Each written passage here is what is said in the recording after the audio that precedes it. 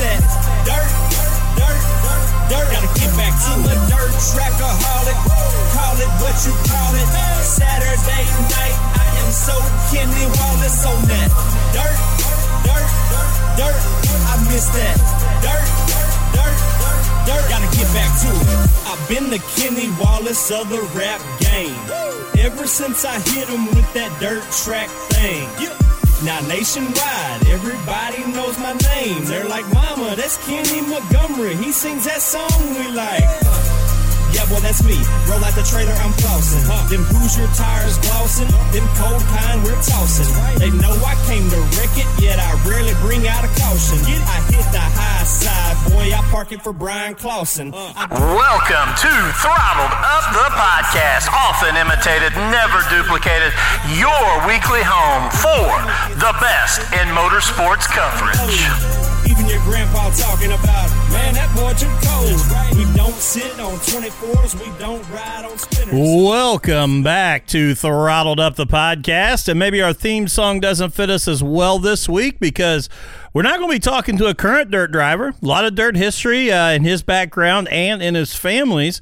But currently, he's driving for Stewart-Haas Racing in the NASCAR Xfinity Series. And our guest tonight is Chase Briscoe. I'm very, very excited to get a chance to talk to him. And it's been a really cool experience getting to watch Chase grow up. Both of us from Mitchell, Indiana, graduating from Mitchell High School and seeing what he's been able to do in his racing career. So looking forward to that. Before we jump in, obviously you might see here that Matt is not with me tonight. Matt had some appointments, couldn't make the interview. We look forward to having Matt back in studio with us next week. So he is definitely missed and can't wait to get him back in studio with all of us. But looking ahead here just a little bit, next week, we will have on the show with us the Colin Shipley team. Colin Shipley, super late model driver out of Ohio, young guy, doing some big things there with his sponsor, Speed Shark Graphics. They'll be in studio with us next Wednesday. And also joining the show is the ever-entertaining Ben Shelton there, member of the Dirt on Dirt team. So we'll get a chance to talk to Ben Shelton and you know, along with Colin Shipley and have a little bit of fun next week. So be on the lookout for that. So guys, we've talked a lot here the last several weeks about, you know, COVID-19 and the seriousness of it. And, you know, I know my partner in Thirsty Goat Entertainment and I, Ryan Bowling, have written some articles about to race or not to race. And I know we're all itching. And as states start to release plans to open back up and you know, I know we're all ready to get back to the racetrack. And I have to say, selfishly, I was able to do that this weekend. The Dirt to Media team headed down to Chatsworth, Georgia, to Dogwood Speedway there. It's actually right across the road from North Georgia Speedway.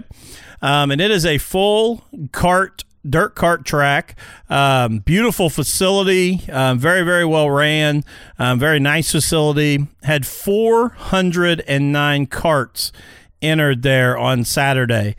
Just an amazing day. And I just want to give a shout out again to track owner and series promoter Rodney Byers. Man, he did a heck of a job. Him and his crew, things moved quickly. For the number of karts they had, and just the whole day was really great racing. The surface was unbelievable.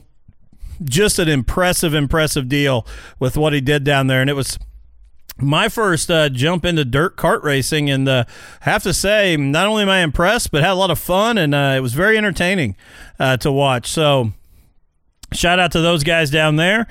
This weekend, kind of looking ahead, hopefully Mother Nature plays fair with us, but the Dirt to Media team will be kind of all over. We got a couple live shows in Tennessee. I will be with the American All-Star Crate Series Friday, Saturday, and Sunday for Mayhem in the Mountains. So we'll be at 3 different tracks, Friday, Saturday, Sunday. So I'll be down there with them doing the production on that broadcast. And then we will also be with the Blue-Gray Series, Burris Blue-Gray Series, kart series on Saturday night. So a lot of exciting things. Hopefully Mother Nature holds out and plays nice with us. So we're excited about that. Again, guys, if you haven't went over to www.thirstygoatent.com, go over there and check it out. Lots of articles, lots of stuff, content we're trying to bring you on that. That's going to continue to grow, so go check it out. Great On the Rocks article this week between Ryan Bowling and I talking about who's on that Mount Rushmore of dirt racing. And then also, what are the tracks that deserve to be on the Mount Rushmore of dirt racing? So go check that out. And give it a read. Let us know what your opinions are, where we're right, where we're wrong. We love to always hear that info back from you guys. And then if you head over to shopthirstygoat.com, you'll get a chance to see all of the products that we're putting out, T-shirts, stickers. I got to give a shout out to my wife. She's been designing a lot of different stickers, some really cool ones, and they're up there for sale, so you can go on there and knock those out. Again, free shipping right now. Select that at checkout, and you'll be able to get totally free shipping whenever you check out. So before I turn us loose here, and meet Chase Briscoe and get a chance to talk with him, I do want to give a huge shout out here to our sponsors. And I'm going to go through all of them, and then I just want to hit on a few of them there. But that's Legacy Paint and Body there in Columbus, Indiana, new sponsor this year. Can't thank them enough for coming on board. Man, they do some amazing work, and I'm just telling you, if you've not gone and looked at their Facebook page, do so. I'm blown away by the work that they do. Brownstown Speedway, again, no racing this weekend, but looking ahead to when we can open up Brownstown Speedway, and I'm excited to be back at Brownstown and seeing all the racing action there.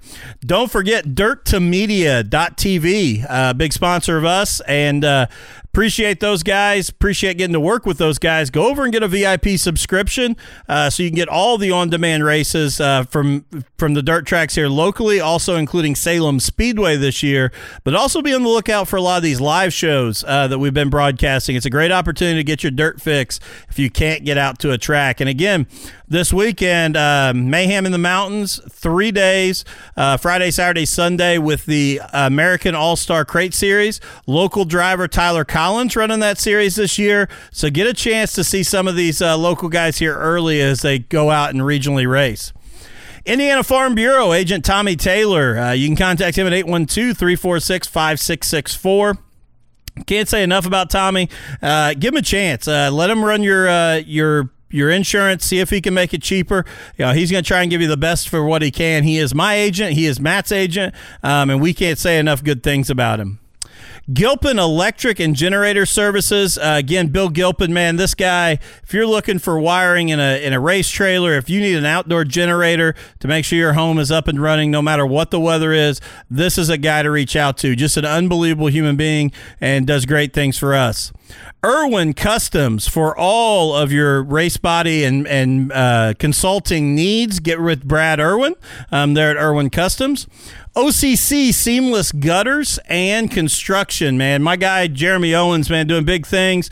He's got some of the coolest gutter colors you can pick out. It's really gone from just a necessity to have gutters to being a statement in how you design your house. So go check him out. Also doing construction now. Just a great guy to work with as well. Don't forget about P3 Graphics and P3 Racing Shirts.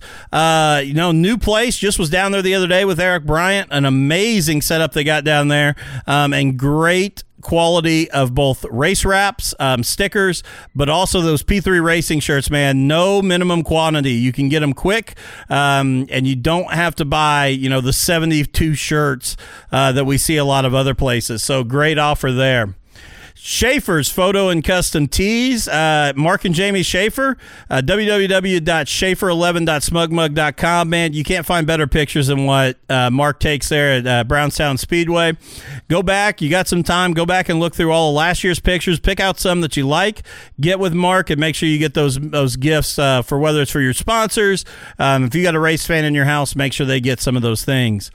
And then Kane's Tree Service, tree trimming, tree removal, stump removal. Guys, it's that time of year here in the spring when storms start to kick up. Contact Kane's Tree Service for all of your needs. Great group of guys. They do great work, so reach out there to Kane's Tree Service. All right, guys, and before we jump back in here, I again just want to thank everybody for tuning in. I want to thank Chase Briscoe for being a guest here on the show.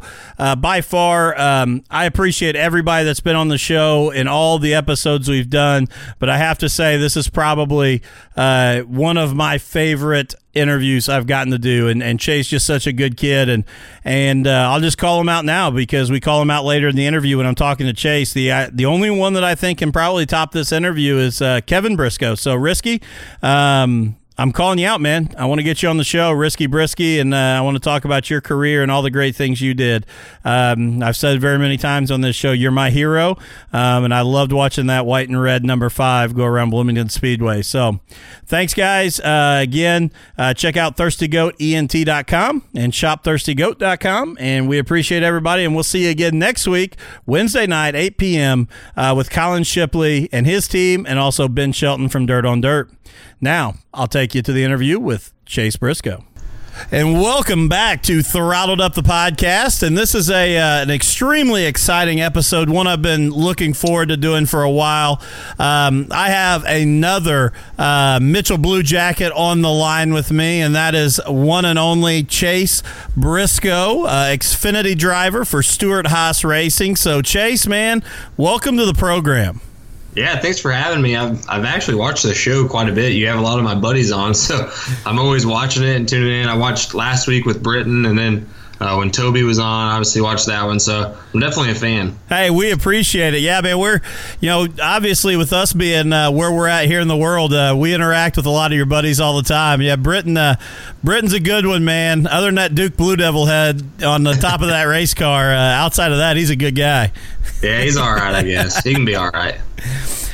Chase, I want to jump right in here, man, because this is the cool thing for me. And off air before we got started there, we were talking about, obviously both of us graduated from Mitchell, but I'm 10 years older than you. And I grew up, and I've said it on this show a lot, I grew up, like, your dad is my hero in the racing community. And I know and I've told your dad that, and he laughs at me, but, like, I grew up going to Bloomington Speedway and watching, your dad in a sprint car there. And I catch a lot of heck over here in, the Brownstown area because everybody's late model guys. And I'm still an open wheel fan. So, like, growing up, that was like, if I could be anybody, I wanted to be that, Kevin Briscoe in that 5 red and white Briscoe Mobile Homes car. So, what was it like? And I'm going to jump right into this. What was it like for you, getting into racing, knowing the history that your grandfather had with his teams that he owned and your dad with his success on the track? Yeah, it was, cool for me. I didn't know any different. I just thought my dad won a lot of races. Like, that was just normal growing up. And I didn't go to a lot of races when I was really, really young. At least in the pits, I would always go to the grandstands with my mom. And then, I think my biggest memory of my dad racing is when I wouldn't go. It was always when I woke up every morning, I would come out of my bedroom, and it was like facing the kitchen counter. And it seemed like every weekend there was a trophy sitting there. So I knew he'd won the night before. So that's like my biggest childhood memory of him racing is I just remember always turning around the corner, and if there was a trophy there, I knew that he obviously won, and if there wasn't, then I knew he didn't win. So that was always cool when I was really little. And then once I got older, I would say around when I was 10 years old is when I started going a lot more, at least to the pits. It was kind of new for me just because he was so busy. I didn't really know what I was doing. I've never been mechanical ever. So I would just go and hang out with my friends in the pits, and I would push him on the four-wheeler and whatnot. But it was always really cool to grow up, going and getting pictures in Victory Lane and traveling all over, the Midwest with my dad and my grandpa. It was definitely a lot of fun. And obviously, I think a lot of the younger generation knows your dad, around my age, but I don't know how many know how involved your grandpa was, your grandpa Richard. And the drivers, when you look at the list of guys that have driven for your grandpa, I mean, it's like the Sprint Car Hall of Fame, man. I mean, you go down the list there, and you're talking, Dave Blaney, Dick Gaines, Chuck Amati, Jack Hewitt, Steve Kinzer, Rich Vogler. I mean, this is the who's who of sprint car drivers. Yeah, he had a ton of amazing race car drivers. He started in '76 and just had, like you were saying, literally the who's who of sprint cars drove for my grandpa. I think as an owner, he has over 500 wins alone. And then when my dad started in '86, Obviously, that kind of became the end of him hiring drivers just because my dad was always running the car. And I remember a little bit, my grandpa would still hire drivers when my dad would drive for other teams. I remember Kevin Huntley driving and Kyle Cummins and a couple other people. But, definitely my dad and my grandpa was always the red and white 5 that I remember. But yeah, early days, I would have loved to be there and just been on the road, going to the racetrack with Hewitt or Vogler or any of those guys. Would have been so fun to be a part of. Obviously, I've heard a ton of the stories of going to the racetrack with Hewitt and all them guys, and it would have been a blast. So yeah, I've definitely been very blessed to be born into a really good racing family, especially in the Indiana sprint car scene. I would say my grandpa is one of the, he doesn't get the recognition I feel like he probably deserves, even on a national scale, just because, to win over 500 races as an owner, that just is a testament to, obviously you have to have good race car drivers, but you also have to have a good setup and good equipment. My grandpa didn't really ever seem to have very many parts failures.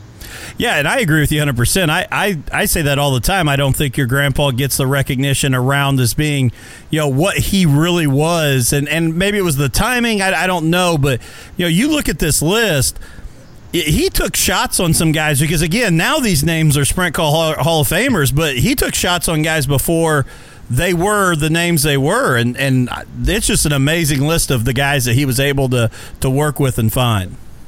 Yeah, for sure. And it doesn't even stop at drivers. It even goes all the way to crew members. Scott Gherkin got his start with my grandpa, and Scott Gherkin went on to be with Steve Kinzer for all their wins and championships. So, it wasn't only drivers. Like I said, it was also crew guys. Daryl Tate's another one that started with my grandpa and did a lot of racing with him, and then obviously was really successful later in his career and being a mechanic and a crew chief. And I have to tell you this story, and I've told it on here several times, so our weekly listeners will probably roll their eyes. But when you ran the throwback paint scheme, when Brady Short was running your car, and it was at Brownstown Speedway for the No Way Out a couple years, and it was so funny. My co-host is the announcer there at Brownstown, and we're walking through the pits, and he's like, "Go over there." And it honestly took me back to being 10 years old and seeing it at Bloomington Speedway. And I'm like, no, and it wasn't like I thought that I couldn't go over there, but it was just so, like, such a childhood moment again that it's one of the coolest things I've ever experienced was seeing that car roll out again. Yeah, I agree with you. We had talked about it, and I wanted to do it just because that was the car I remember growing up, was always the red frame with the white body. It was plain, but it looked so cool, just how it just popped for whatever reason, especially at Bloomington with the red clay and everything. And I was obviously in North Carolina when the car got wrapped and everything, and I remember them sending me pictures, and I was like, man, that thing is by far the coolest looking race car we've ever had. And to see it on the racetrack was so cool. And I actually got to go run that paint scheme in Fremont, Ohio, and ended up winning in it. So that was super cool for me to be able to get a win in that paint scheme. I'd done it obviously a little bit earlier when I was younger, but to have it redone again was super cool. Just with all the history, it means a lot to me. Obviously, like you were saying, it means a lot to you too. And that thing that was my childhood, man. That red and white 5, and something about it has always looked so clean and just so sharp to me. And it's so funny because my wife she didn't grow up in the racing, going to races and things, but it was right after we moved here, and she found a box of keepsakes, and she pulled out one of your dad's Risky Brisky driving school shirts that he had signed for me, and it's about like a youth large, so I don't know how young I had to be to fit into that thing, and she was just laughing. I'm like, but you don't understand like how iconic that car is to me. I mean, it was so cool to see you do that, and like I said, watching your dad at Bloomington Speedway was like something out of the movies. I mean, it was just unbelievable to get to watch him race. Yeah, I remember. I wish I could remember more of it, just because when I was 8, 9, 10 years old, I didn't appreciate what was actually going on the racetrack as far as being able to watch him. And I understood the concept of racing, but I didn't know what I know now. So I wish I could go back and really learn a lot more. But yeah, I remember growing up, going to Bloomington, and it was always my dad, Dickie Gaines, Derek Scheffel, Kevin Thomas. Those were like the 4 guys that he was racing against all the time. And it was so fun to go to Bloomington. And I always got to go to Bloomington because it was, 25 minutes up the road, and all my buddies would go with me. So that was always, my Friday nights. From when that's all I can remember, being there on Friday nights. Then going to Lawrenceburg and Hopstadt and all these places, it didn't matter where we went. It seemed like with a wing or without a wing, he was always at least in contention to win. So as a kid, that's all you can ask for, because it was the coolest thing to go get a picture on the front stretch with your dad. You know, and I got the chance to do this just a week or so ago with Hudson O'Neal. We need to find some old Bloomington race footage of your dad running, and we pulled out the 95 Hoosier Dirt Classic at Brownstown when Don won, and Hudson and I sat down here in studio and actually watched it, and he commentated over top of it and talked about watching his dad run. That's something we need to do, is find some old Kevin Briscoe race film and do some content with it. I would be all about it. The problem is I can't ever find any videos of his wins. Is what's funny. Everybody talks about how he had all these wins, and it seems like every video USAC or any of these people post, he's always running terrible. So I always give him a hard time about it. But, you know, I remember him winning a ton of races, so I know he did. But it seems like all these wins he had apparently were never on video or something. So I would love to find some of his bigger wins at least and watch them again. You know what? That's a project I'm going to work on for you, Chase. I'm going to see if I can find people around here that maybe have some of that, and we'll work on it. But so let's jump into your career, though, because I didn't bring you on here just to talk about Dad and Grandpa, even though, like I said, and I appreciate you letting me go back there a little bit, because they were, you know, that was a huge part of my childhood. But you jump in the first time in a quarter midget when you're 6 years old, I believe, correct? 7. 7, okay. Yeah. And you win your first race, win the heat, win the feature, you lap everybody but second place. I mean, that's an unthinkable start in the racing in a racing career.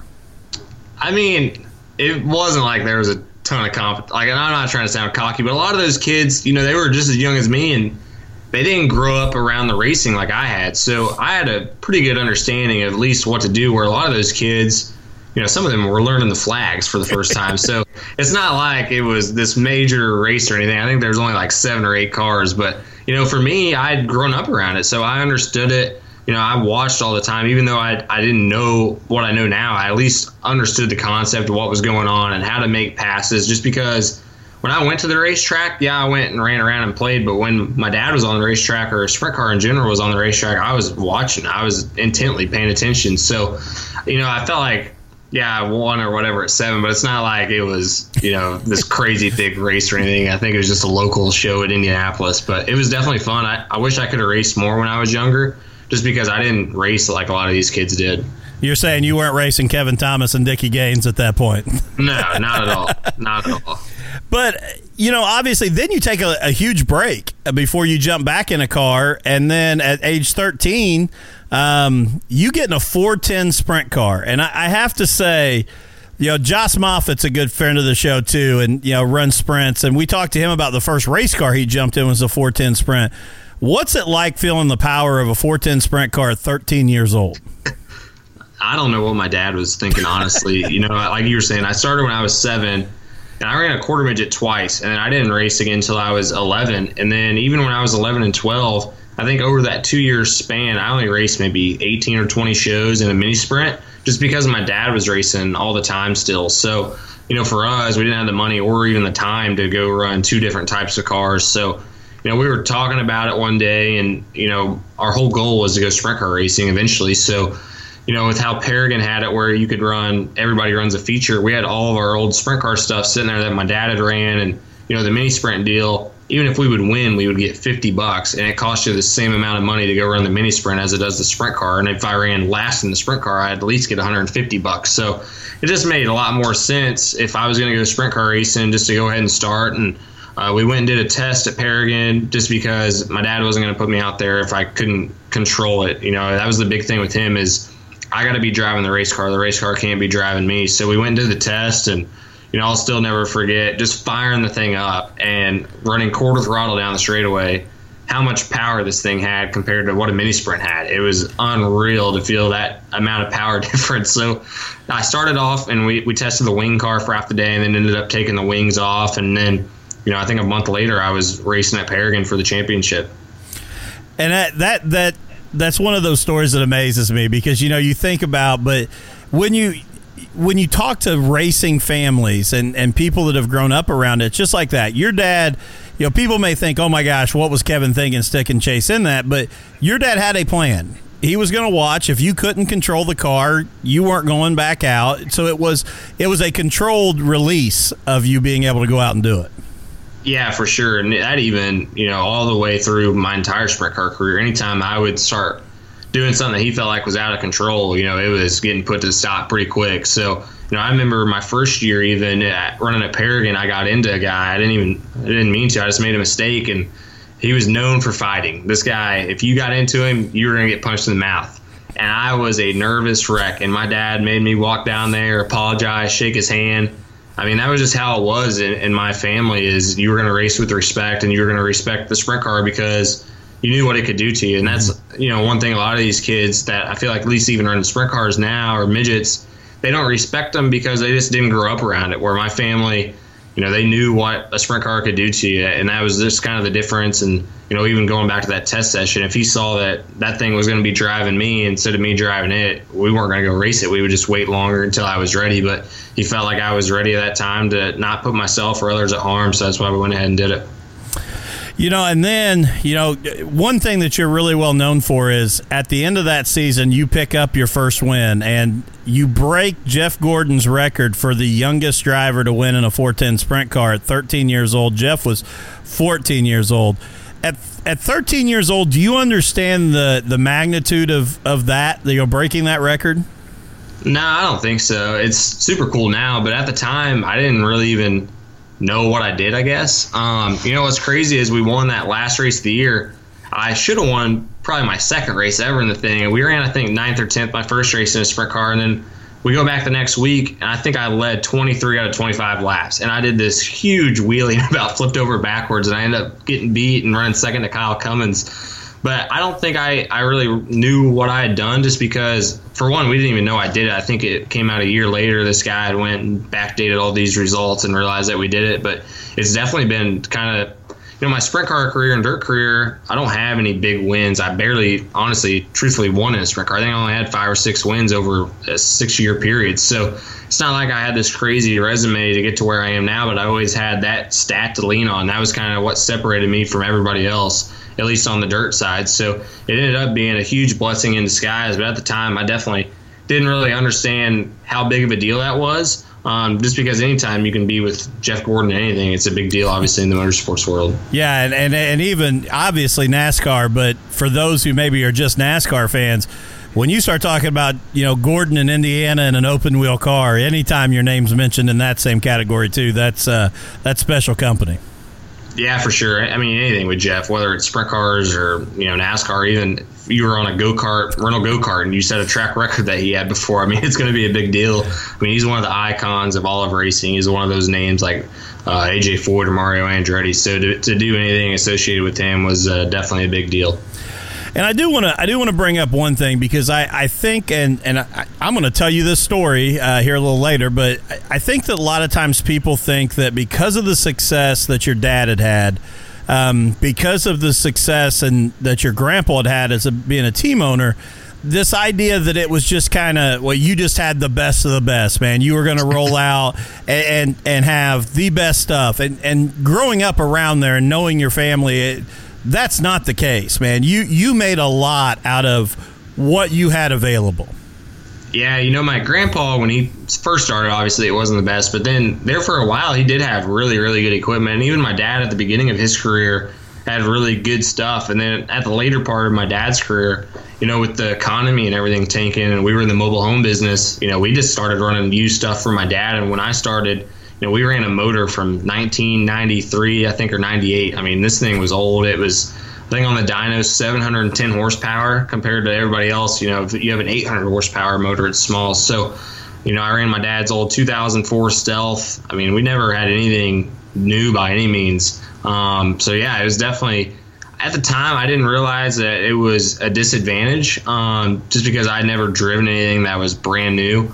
And now that I've done the NASCAR stuff and came back, and I've bought new race cars and had lightweight stuff with the best stuff, I mean, it's sickening to know what I was racing against that whole time, just because it truly does make a difference even on the dirt side.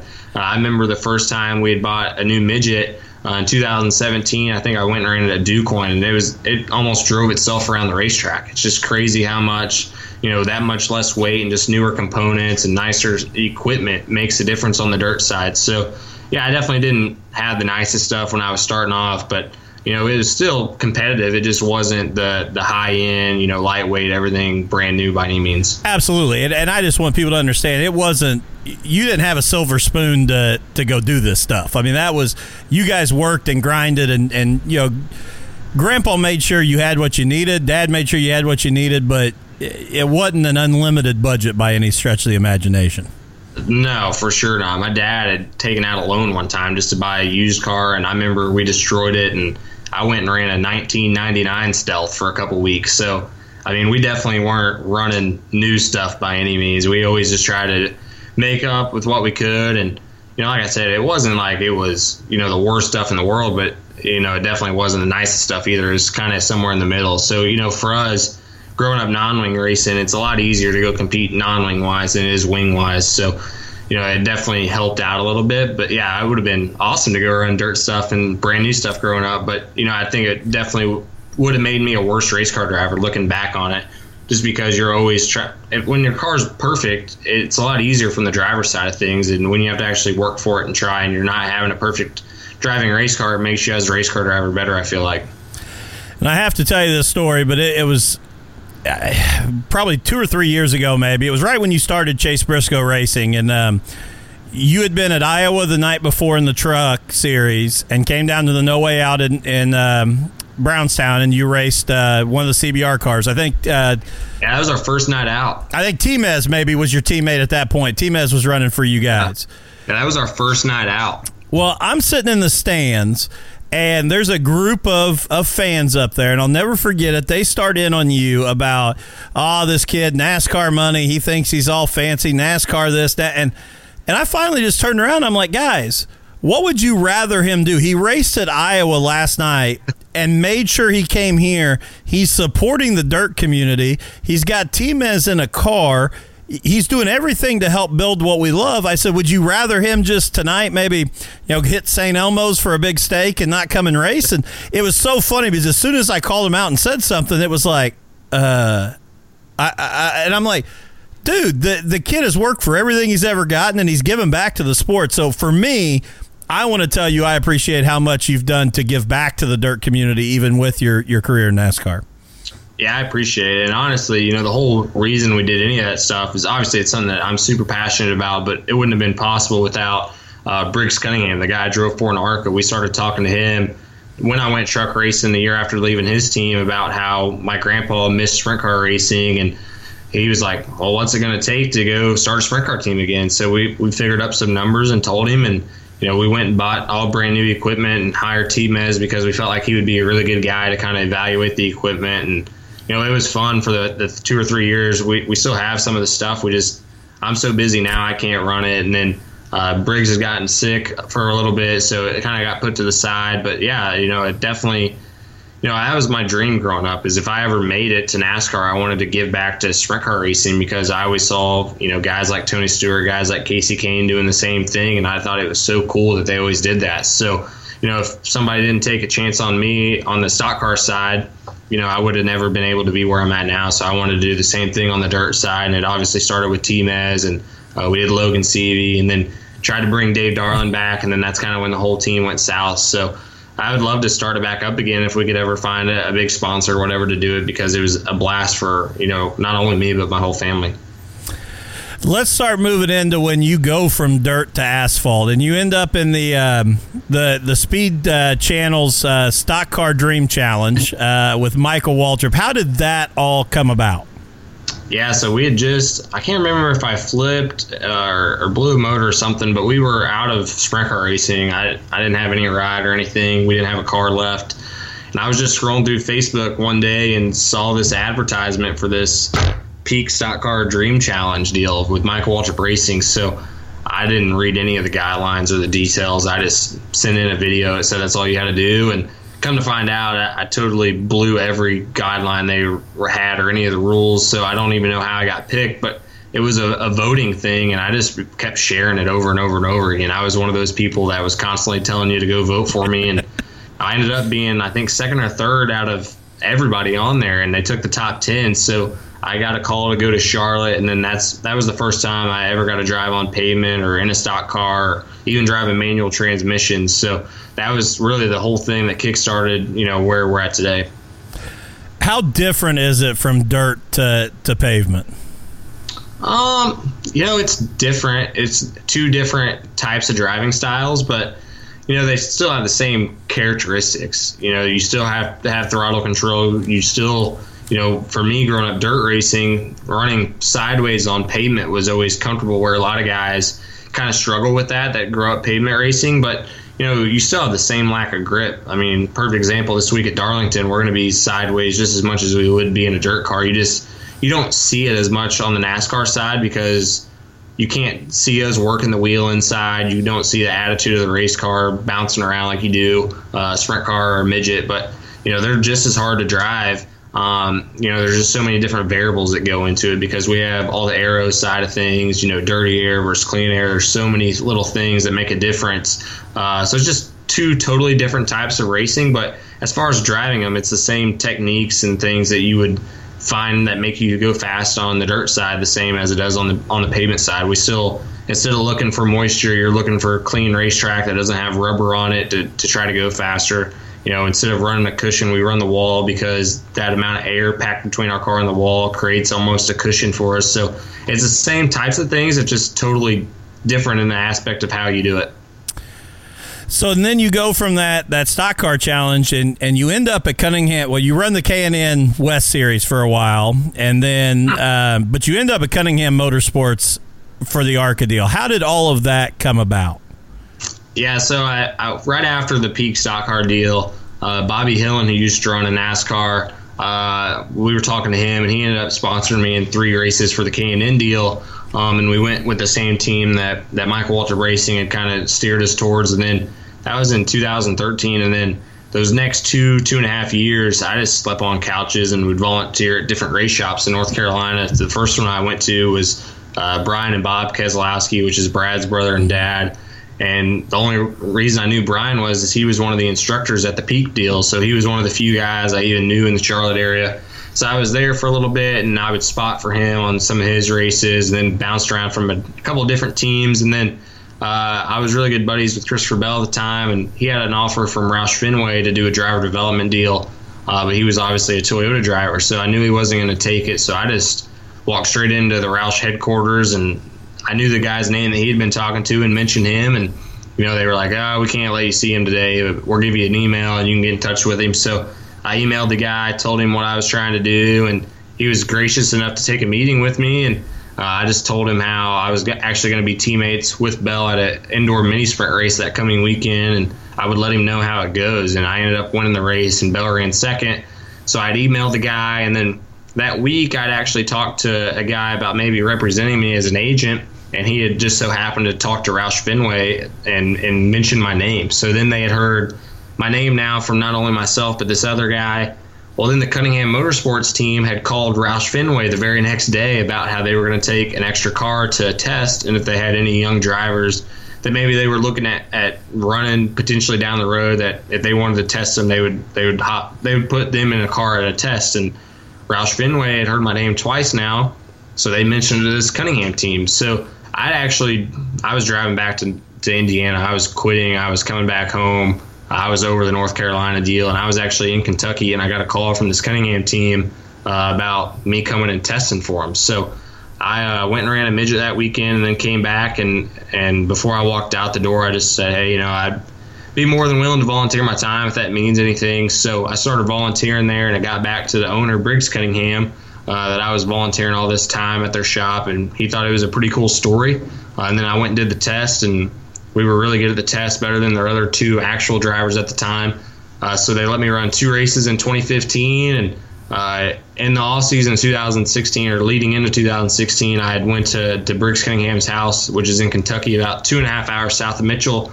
And this is the first time I'd ever met the guy. We talked on the phone, super brief every time, because I would just call him and thank him, and he didn't know who I was or anything. He knew that I drove the car, and he thought it was cool that I volunteered, but we never met face to face, and we just kind of hit it off.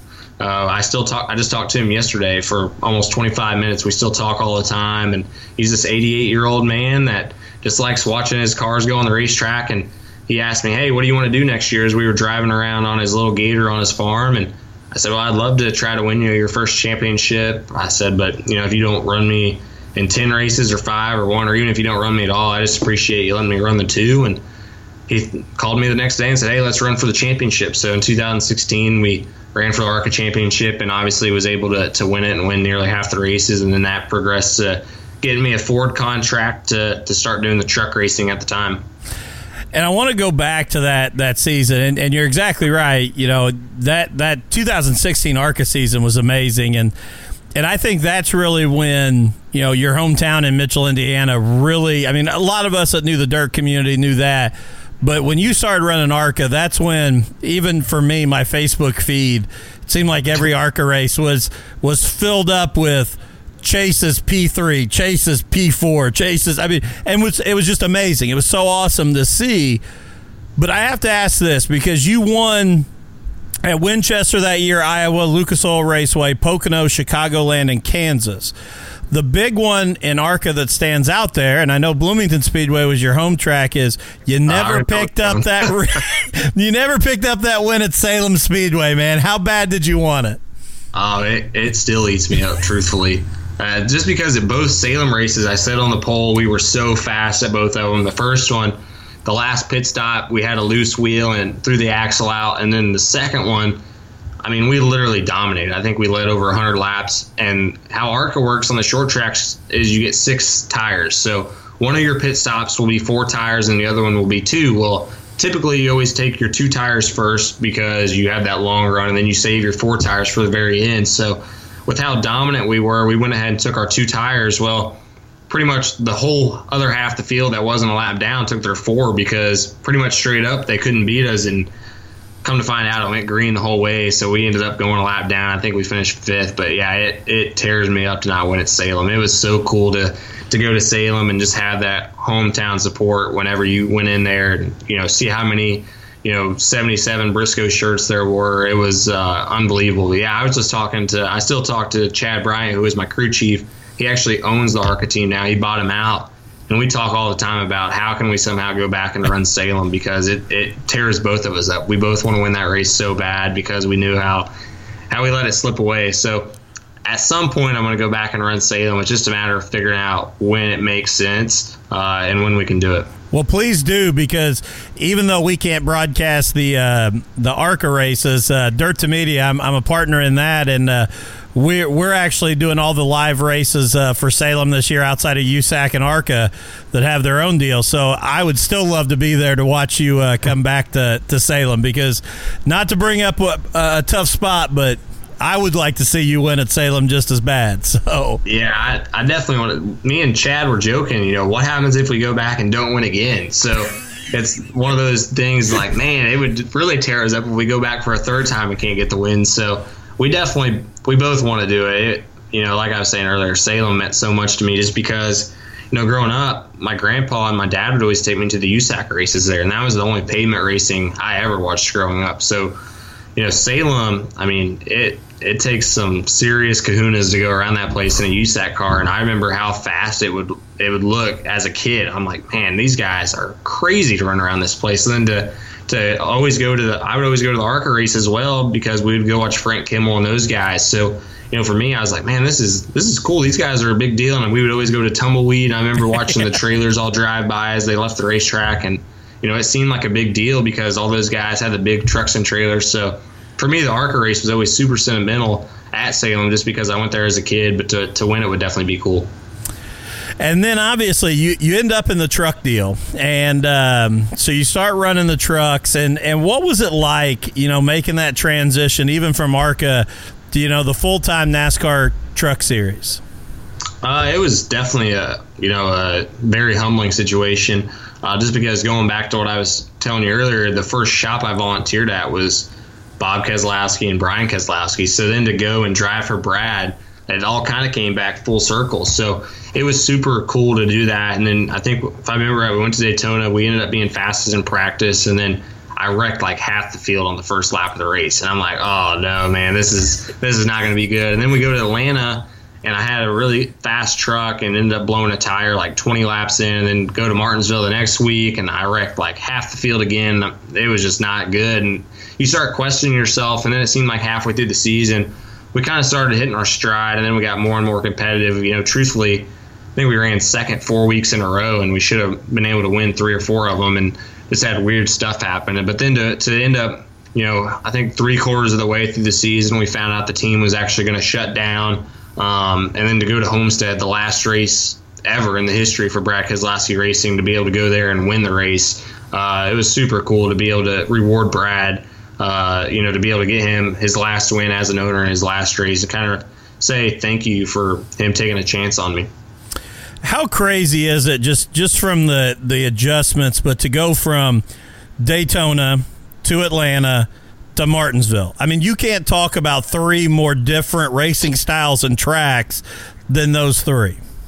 Yeah, they're definitely all 3 totally different, and even just the truck to the ARCA car is so night and day different. The 1.5 mile stuff, like in Atlanta, in an ARCA car, we would use a little bit of brake, but we would be all the way out of the gas, where in the truck, pretty much every 1.5 mile you go to, you run wide open for at least 8 to 10 laps, just because they have so much downforce. So just trying to understand how different those cars or trucks drive. And then even Daytona, they punch such a big hole through the air. The drafting style is totally different. The ARCA race is normally pretty single file. Everybody stays in a line, where the trucks are 2 and 3 wide. So it was definitely a very eye-opening experience going to Daytona. And then to go to Martinsville, a tight little paperclip bull ring where you're beating and banging with, Johnny Sauter and Matt Crafton and guys that are kind of staples of the truck series as a rookie, was definitely super eye-opening too. So it was kind of the perfect scenario, I think, looking back on it, to go to those 3 racetracks at the beginning, just because it kind of got you acclimated to what you're going to expect for the full year. So then after that, and obviously, like you said, Keselowski, Brad's truck team shuts down, and you end up over did you go straight to Stewart-Haas? So the whole thing with Brad's team the whole plan was from Ford, I was going to run Brad's truck for 2 years, then go to Xfinity for the following year for year 3. And when Brad's deal shut down, it was so unexpected for everybody. It really kind of threw everything haywire, just because of how late in the season it had happened. I want to say it shut down, or got announced it was shutting down at the beginning of September. Well, that kind of made it where it was hard to find anything. So the following year, the plan was I was going to run 12 Xfinity races for Roush Fenway, and then 5 races at Stewart-Haas, which put me at 17. So I was going to run part-time the following year, but like I said, the whole plan was to run the truck series again, and then that obviously all got changed. That's when you were also running some of the sports car stuff too as well that season. Yeah, they were trying to get me just the most races I could do at that point, and that's when I got into the IMSA stuff, which was really crazy for me growing up dirt racing, to go run the IMSA sports car deal and just see the different personalities and the different type of racing and atmosphere was definitely crazy. I think I ran 8 out of the 11 races that year, and got to go to a lot of racetracks I would have never been to. I got to run obviously the Daytona Road Course, but then I got to go to Lime Rock and VIR and Road Atlanta, and I even went to Canada. So there was a lot of different racetracks that was cool for me just to go to, because I had ran them online and whatnot, but never expected to run them in real life.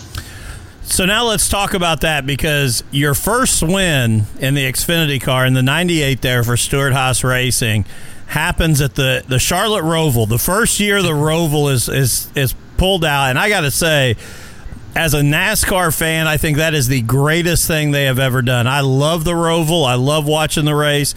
But you pick up the win there. Do you contribute some of that time in those sports car races to helping you on that road course, that road oval? Yeah, for sure.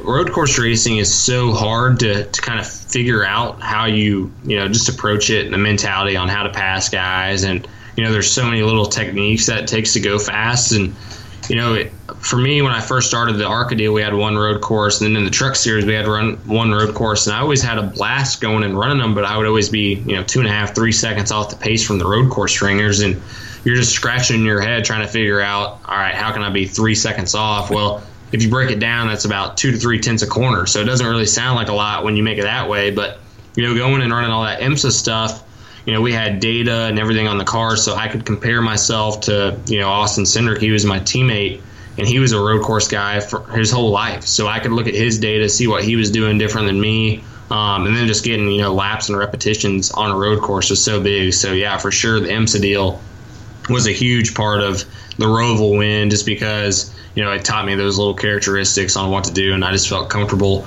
at least a lot more comfortable than I ever was before, going and doing the IMSA stuff.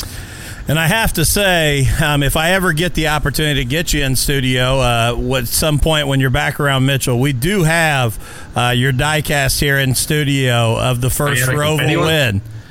So we're gonna have to get an autograph on it, because it is not autographed, but we do have the confetti covered car from the Roval win. Yeah, it's got confetti everywhere on it, but yeah, we could definitely do that for sure. But then, probably, and don't get me wrong, it was amazing getting to watch you win the Roval, but probably the coolest thing for me was that same year you go and jump back in the trucks at Eldora in the Dirt Derby.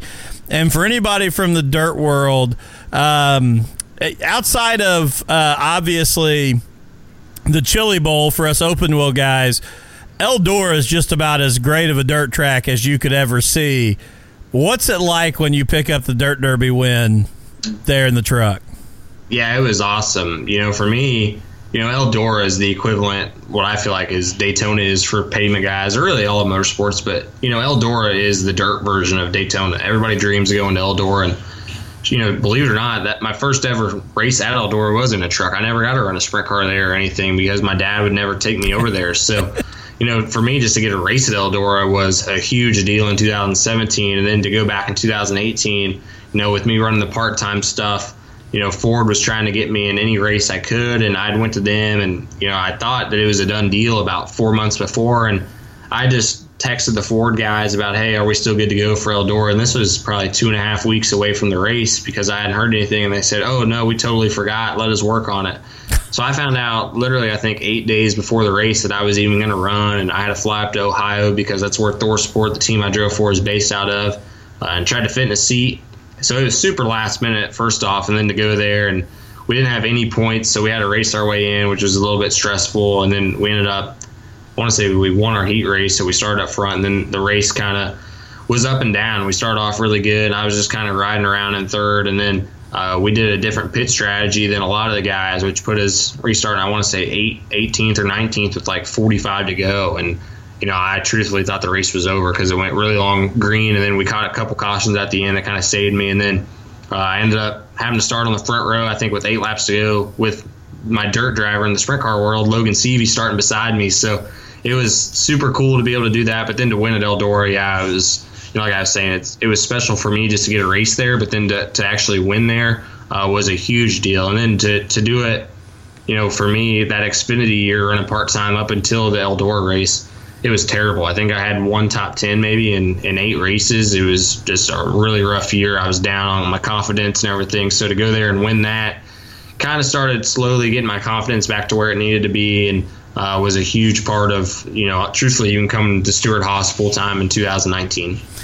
And if I remember correctly, you got a heck of a Swiffer package out of that deal, because they love the idea of you having the Swiffer inside the car to work on the dust. Yeah, in 2017, I put a big Swiffer in there and everything else, and Swiffer thought it was hilarious. So they sent me like 30 boxes of these Swiffers to use for whenever I went back to Eldora, or even just for around the house. So it was pretty cool. That Swiffer, I don't even know how they found out about it, but they somehow did and sent me a whole box of them. How crazy is it, to put those trucks on the dirt and race them there? Well, it's totally different than anything I'd ever done on dirt. So 2017, I show up. This is my first year in the truck series. I'm talking a little bit of smack to my teammate, because he's never ran dirt, and my crew chief and me. I mean, we are going there with all the confidence in the world that we're gonna just smoke these guys.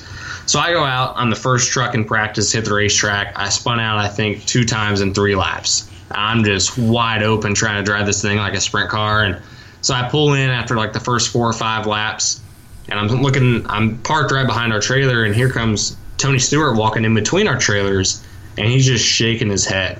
So I'm like, oh no, what did I do now? So he comes and leans up in the window net, and he's like, you got to calm down. You cannot effing drive these things like a sprint car. Like, you just can't do it. You got to calm down, take a breather. You're going to be fine. So obviously getting to talking like that from Smoke kind of roped me back in, and I started being a lot calmer. And then at the end of second practice that first year, I think we were literally half second faster than the field in practice. I mean, we are just flying. And my crew chief, with like 10 minutes left in practice, says, all right, we're going to put all the fuel in this thing just so you can kind of feel what it's going to be like now on a full fuel load. We're putting new tires on it. And I remember telling him, no, we're good. Let's just park it. No worries. Yeah. We're fine. So we go back out, and I get stuck behind a slower guy. So I go to throw a slide job like I'd been all night long on other guys. Well, with all this fuel, this thing just keeps sliding and sliding and sliding. And that's when I almost flipped over. I don't know if you saw the video. I hit the wall, ended up on the catch fence, tore the catch fence down, and everything else. So that was a little rough for my first year. And, you know, it's hilarious to hear you talk about it, because I interviewed Bobby Pierce just a couple weeks ago and talked to Bobby about running in the Dirt Derby. And when I asked him what it's like getting those trucks out there, he goes, they're not made for dirt. I mean, it was point blank. You can't drive them sideways. That's the biggest thing is you can drive them to a certain point of sideways, but once you get them, like say, for example, you can run them at 8 degrees yawed out sideways. Mm-hmm. Well, if you hit 8 1/4 degrees, you're spun out. There's no saving it. That's the biggest thing, is just trying to figure out how far can I get it out sideways without spinning it out. And it seems like typically the faster guys there are whoever can hang it out the most without spinning out. Yeah, that was exactly. I mean, Bobby was just like, man, you go from a late model where everything is set up where I can just push it into the corner, and he goes, everything there is finesse, everything there is trying to keep the truck straight. He said it was just a whole different world. For sure. They're definitely not made to go on dirt at all. So, and then looking ahead, obviously, you know, and I know this about you, and it's been out there, obviously, in the NASCAR world, too, racing at Stewart-Haas Racing. And we already talked about Gordon and the connection to Gordon here in Indiana Open Wheel, but I grew up a Tony Stewart fan, as big a one as there could be. And I don't know that there's ever been a guy that I truly believe that could get in anything and any type of vehicle and beat the field as what Smoke can. What's it like to be running for a guy like that? Oh, it's unbelievable. You know, like you were saying, you were a huge Tony fan. I was a diehard Tony fan myself. When I go back to Mitchell and stay in my bedroom that I grew up in, I have Tony Stewart blanket covering the window. I have Tony Stewart stuff everywhere. You know, growing up, I would wear my Home Depot uniform and helmet and play my sprint car video games. So for me, Tony Stewart was the guy growing up. Nothing against Jeff Gordon, but I hated Jeff Gordon growing up because I was a Tony Stewart fan. Now I obviously really like talking to Jeff, and we're good friends. But, you know, growing up, I was a Tony Stewart guy, so I could care less about Jeff Gordon. So for me to be able to drive for Tony Stewart is literally the icing on the cake. That's where I always, ever since I started this NASCAR deal, my goal was to drive for Stewart-Haas, obviously in the Cup Series, but hopefully a stepping stone to that's driving for him in the Xfinity Series. And to be able to not only drive for him, but also win races for him is the coolest thing in the world, just because the guy I've always looked up to is my boss now. So it's pretty special for sure.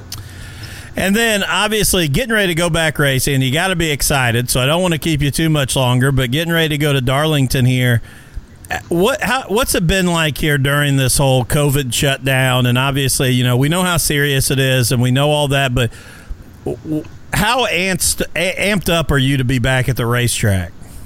Yeah, I'm ready to go for sure. You know, anytime you take 2.5 months off, it's different for us race car drivers, just because we're used to always being in a rhythm. We're used to going to the racetrack, and you know, even in the off season, I never take this amount of time off. I'm always going indoor midget racing or doing something. Well, I can't do any of that now, so it's definitely been different. I think there's going to be a lot of mistakes, not only mentally but also physically made in these first couple races. But I'm definitely ready to get going. Darlington, I think, is the perfect racetrack to go back to. It's probably the most treacherous oval we go to, as far as just not getting put in the wall by yourself. You know, a lot of these places we go to, it's pretty hard to wreck by yourself, but Darlington's one of those places. It'll just reach out and get you at any point. So, you gotta respect that place, and it's gonna be fun to go there with no practice, no qualifying, just hop in and go. So I'm looking forward to it. It's gonna be fun. And I got to ask this, too, because obviously we've gotten the chance to watch you in some of these iRacing events. And I know you've been running all different kinds of events. And, you know, when I was talking to Britton last week, because I have just joined the iRacing community, and I am so awful at it. And Britton is here, and he's talking about, you know, when you guys were younger and you guys started playing iRacing. Does iRacing at least help you stay sharp as far as muscle memory and things like that as you're off? Yeah, I think to a certain extent. I mean, it's obviously not the real thing by any means, but, you know, as far as hand-eye coordination goes and just racing, making passes, figuring out how to set guys up, I think it's definitely a good thing to do just as a refresher. So, you know, the pavement deal, I don't honestly do a lot of on iRacing unless it's the NASCAR stuff we do, but, you know, I love the dirt stuff on there. I think the dirt stuff is really good, especially the wing sprint cars. So, you know, for me, whenever I go and get ready to go run the indoor midget stuff or anything, I normally try to get on there just because, you know, how they have it where the track changes is so realistic. You know, it really makes you just like real life. You're constantly searching. So it's pretty realistic. It's not the real thing like I was saying, but it's as close as you can get. And it's definitely fun to do, especially during a downtime like we've had these last couple months. And before I let you go, the last thing I want to say to you is, number one, congratulations on the marriage. I know you recently were married, but even more exciting, congratulations, father-to-be here soon. So are you ready to take on the fatherhood role? Because it's going to be like a race car, man. It's out of control, and it's going to drive you. I know Dad said that you had to be able to drive the car. I got two. I got a 6-year-old and a 2-year-old. Let me tell you, they drive me a lot more than I drive them. Yeah, I'm excited. It's going to definitely be something new for me and my wife, Marissa, but it's something that's going to be super exciting, so rewarding. But it's definitely not going to be easy, I'm sure, but we're really excited. The due date's December 1st, which is the day after our wedding anniversary, so that'll kind of be a really nice gift for us. We actually find the gender out, I think, next week, so we're both convinced it's a girl, that's fine with me. But it's definitely going to be fun. I don't know if I can handle 2 of her, but we're going to have to try. I just can't wait to see Risky Brisky as a grandpa. He's pumped, let me tell you. He is so excited. He's been talking about it a lot. I can't imagine. And if it is a girl, you know, that red and white paint scheme may end up being pink and white, and it'll look really good at some point, too. Yeah, we're have to. Who knows? If they want to race, I'm sure we're let them do it if that's what they want to do. But you know, it's definitely going to be fun to see what my dad does in the grandpa role. I know he's been in love with our 2 dogs we have, so I can't imagine what he's going to be like with the grandkids. So he's definitely super excited. It's going to be fun whenever it gets here, and we can all experience that together as a family and just, you know, like I said, experience it. It's something new for all of us, so it's going to be fun. Well, Chase, man, I won't keep you anymore. I want to say again, thank you so much for coming on. I can't tell you how much I appreciate you taking the time out to talk with me. And again, and I know I say this, but honestly, as a kid that grew up in Mitchell as well, thank you for not only representing Mitchell, but continually remembering that, because so many times people that go on from Mitchell or from smaller towns anywhere, you end up coming from Indianapolis or from Cincinnati. You have held on that, no, I am from Mitchell, Indiana, and that to me means as much as anything. So I appreciate it, and man, I can't tell you how big of a fan I am of you as well, and I can't wait to see you back in the NASCAR Xfinity Series. Yeah, I appreciate it. It's definitely, you know, super humbling and just crazy the amount of support, not only from Mitchell, but also Lawrence County and whole, you know, Stewart-Haas was having me get a collection of all my social media stuff for sponsor stuff, and part of that was getting our Facebook numbers. And out of all of the people that we have on there, I think there's something like 18% is from Lawrence County. It's our biggest market. So it's pretty cool to get on there and see how many, you know, people from Mitchell and Bedford and all that stuff follow me. And it's definitely humbling, like I was saying. But yeah, definitely a Mitchell guy.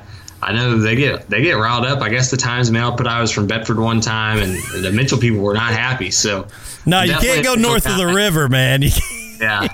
Definitely a Mitchell guy, not a Bedford guy. Nothing against Bedford, but definitely for Mitchell. No, and hey, man, like I said, I appreciate it, and I know how crazy your schedule is. If you're ever back around Mitchell, man, we're an hour up the road outside of Brownstown, and we'd love to have you in studio. I'm still going to work on your dad. I got to get your dad in studio too to talk to him. Yeah. I'll help you out. I'll make it happen. Yeah, you tell him you did the show. He's got to do it. Yeah, we can do that.